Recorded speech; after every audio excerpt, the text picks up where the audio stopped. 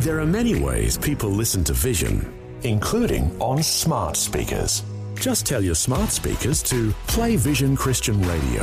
Alexa, play Vision Christian Radio. Vision.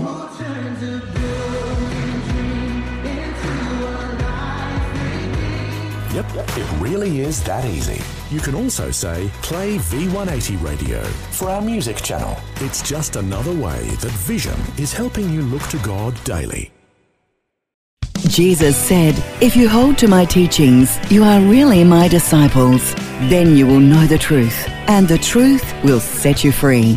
The reality of God's abundant provision for us in Christ is illustrated in the Old Testament. The children of Israel were slaves in Egypt. God sent Moses to them so that he might deliver them from their bondage. Now, Israel's deliverance from Egypt through the miraculous parting of the Red Sea illustrates the truth of our deliverance from the kingdom of darkness. But God's intention was never just to bring his people out of Egypt, but also to take them into the promised land. As Moses said, he brought us out from there that he might take us in to give us the land of which he swore to our fathers. In a similar way, when God saved us, he had far more in mind than our forgiveness and the promise of everlasting life. He wants for us to enter into all the riches of his grace and provision for our lives while we are here on earth.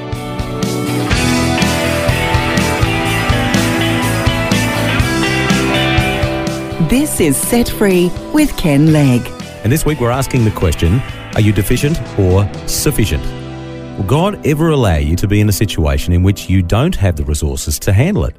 Now, with us, of course, is Pastor Ken Legg. And Ken, the picture you've used from the Old Testament just there, concerning the fact that God didn't want to bring Israel out of Egypt, his ultimate plan was to bring them into the promised land. Why did he do that, do you think? Look at all the things that they did. Yeah, that's right. Just go back a little bit, first of all, and just comment on what you said there about, every New Testament doctrine is illustrated in the Old Testament. Sometimes people ask me, why is it that the Old Testament is longer than the New Testament? I think the Old Testament is about 80% of the Bible. The New Testament is really the New Covenant. So why is it there's so much of the Old Covenant that we've still got in our Bible? Well, the Old Covenant's full of rules and regulations. They're always thick books. But no, more than that, it's full of pictures. Every New Testament doctrine is illustrated. You'll find a picture, through an event in the Old Testament or something that's, some kind of narrative in the Old Testament that illustrates these wonderful New Testament truths. So that's why the Old Testament is much bigger than the New Testament. It's a picture book, if you like. So the promised land is a picture of the promised life, the life that God has promised to us in Jesus Christ. The land of Canaan, of course, was described as a land of bountiful provision, a land of plenty, a land flowing with milk and honey. And one of the features that characterized the promised land is that everything was provided for the Israelites. When they entered into it, they wouldn't need to build cities or houses. They wouldn't need to dig wells or plant orchards or sow fields or even stock their food cupboards. Everything would be laid on for them. Unlike, pioneer settlers today that have to start from scratch, if you like, all they had to do was walk in and enjoy everything had been done for them. Let me just read to you one of the promises that God gave them out of the book of Deuteronomy.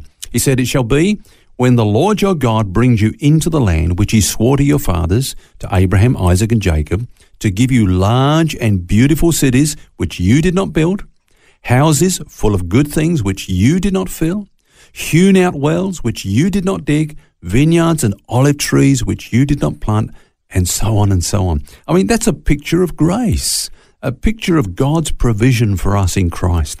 Canaan was a land flowing with milk and honey, as I said, and God lavishly provided for his people all that they would ever need. And he's promised that they would never know lack. Let me read you another promise out of Leviticus. He said, "Your threshing shall last till the time of vintage, and the vintage shall last till the time of sowing. You shall eat bread to the full and dwell in your land safely." That's a picture of grace, Phil. So you're saying that's a picture of God's provision that makes us sufficient in everything? Is that what you're saying? Yeah, absolutely. When we come over into the New Testament, we see that stated, if you like, doctrinally. For example, Paul says, "In him," that's in Christ, "dwells all the fullness of the Godhead bodily, and you are complete in him. Wow. I mean, if we are complete in him, that means that we lack nothing. The promised land, if you like, represents the promised life of God's abundant provision for us in Christ, you know. So when God saved us, he baptized us into Christ, and that's where we are now. That's where we reside. It's our true position. And that's why it's important to always think position when we think of the Christian life. You know, we often look at our condition, the stuff that's going on circumstantially around us, you know, what's happening.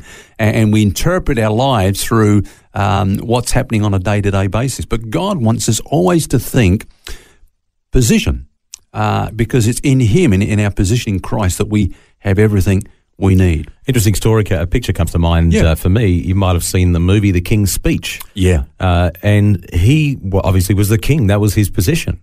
Yeah. But he had an affliction that he had to overcome, but it didn't change his position at all. Absolutely, People still looked to him as the king. He still had the authority as the king. He had to act as the king, knowing that's who he was and the authority that he had. Yeah. Doesn't matter what his stuttering was. I've got the problem myself.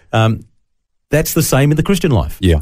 I believe that's a good illustration, because it was the dignity of his position that caused him to ultimately change his condition, the condition of that speech impediment.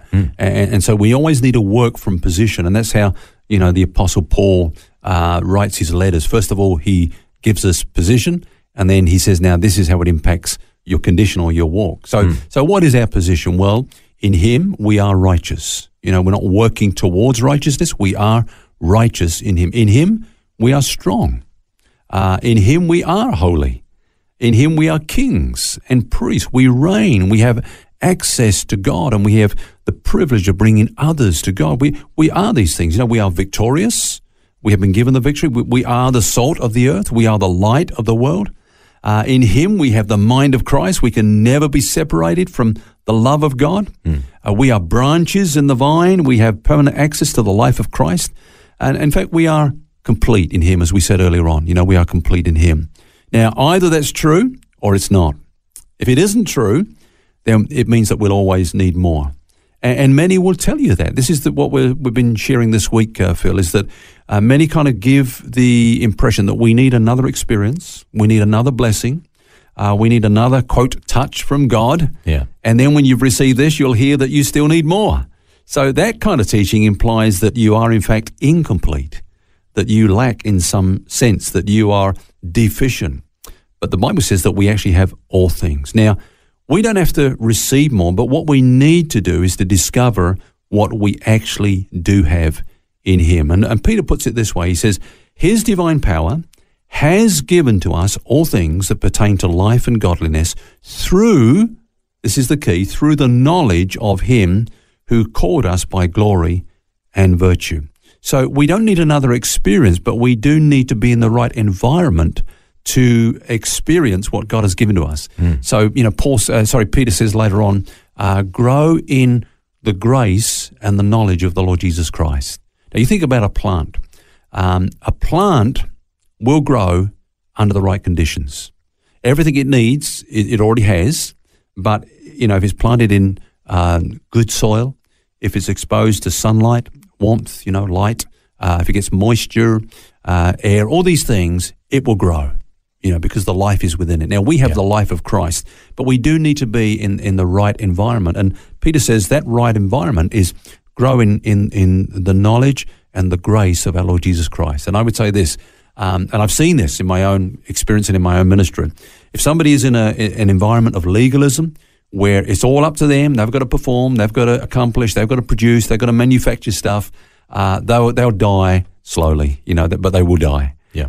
If they're in a position where they're taught about all that they have in Christ, which is what we call the grace of God, and where Jesus is lifted up there, you know, an environment of the knowledge of the Son of God, where he's constantly being unveiled to them and ministered to them, wow, you watch them grow. It's like being planted in a good place, and they'll just grow and be very and strong. It's a real demonstration of that scripture we closed with yesterday, that I can do all things through Christ who strengthens me. My strength comes from not me, it comes from him, and it's the outworking of him that does those things. Amen.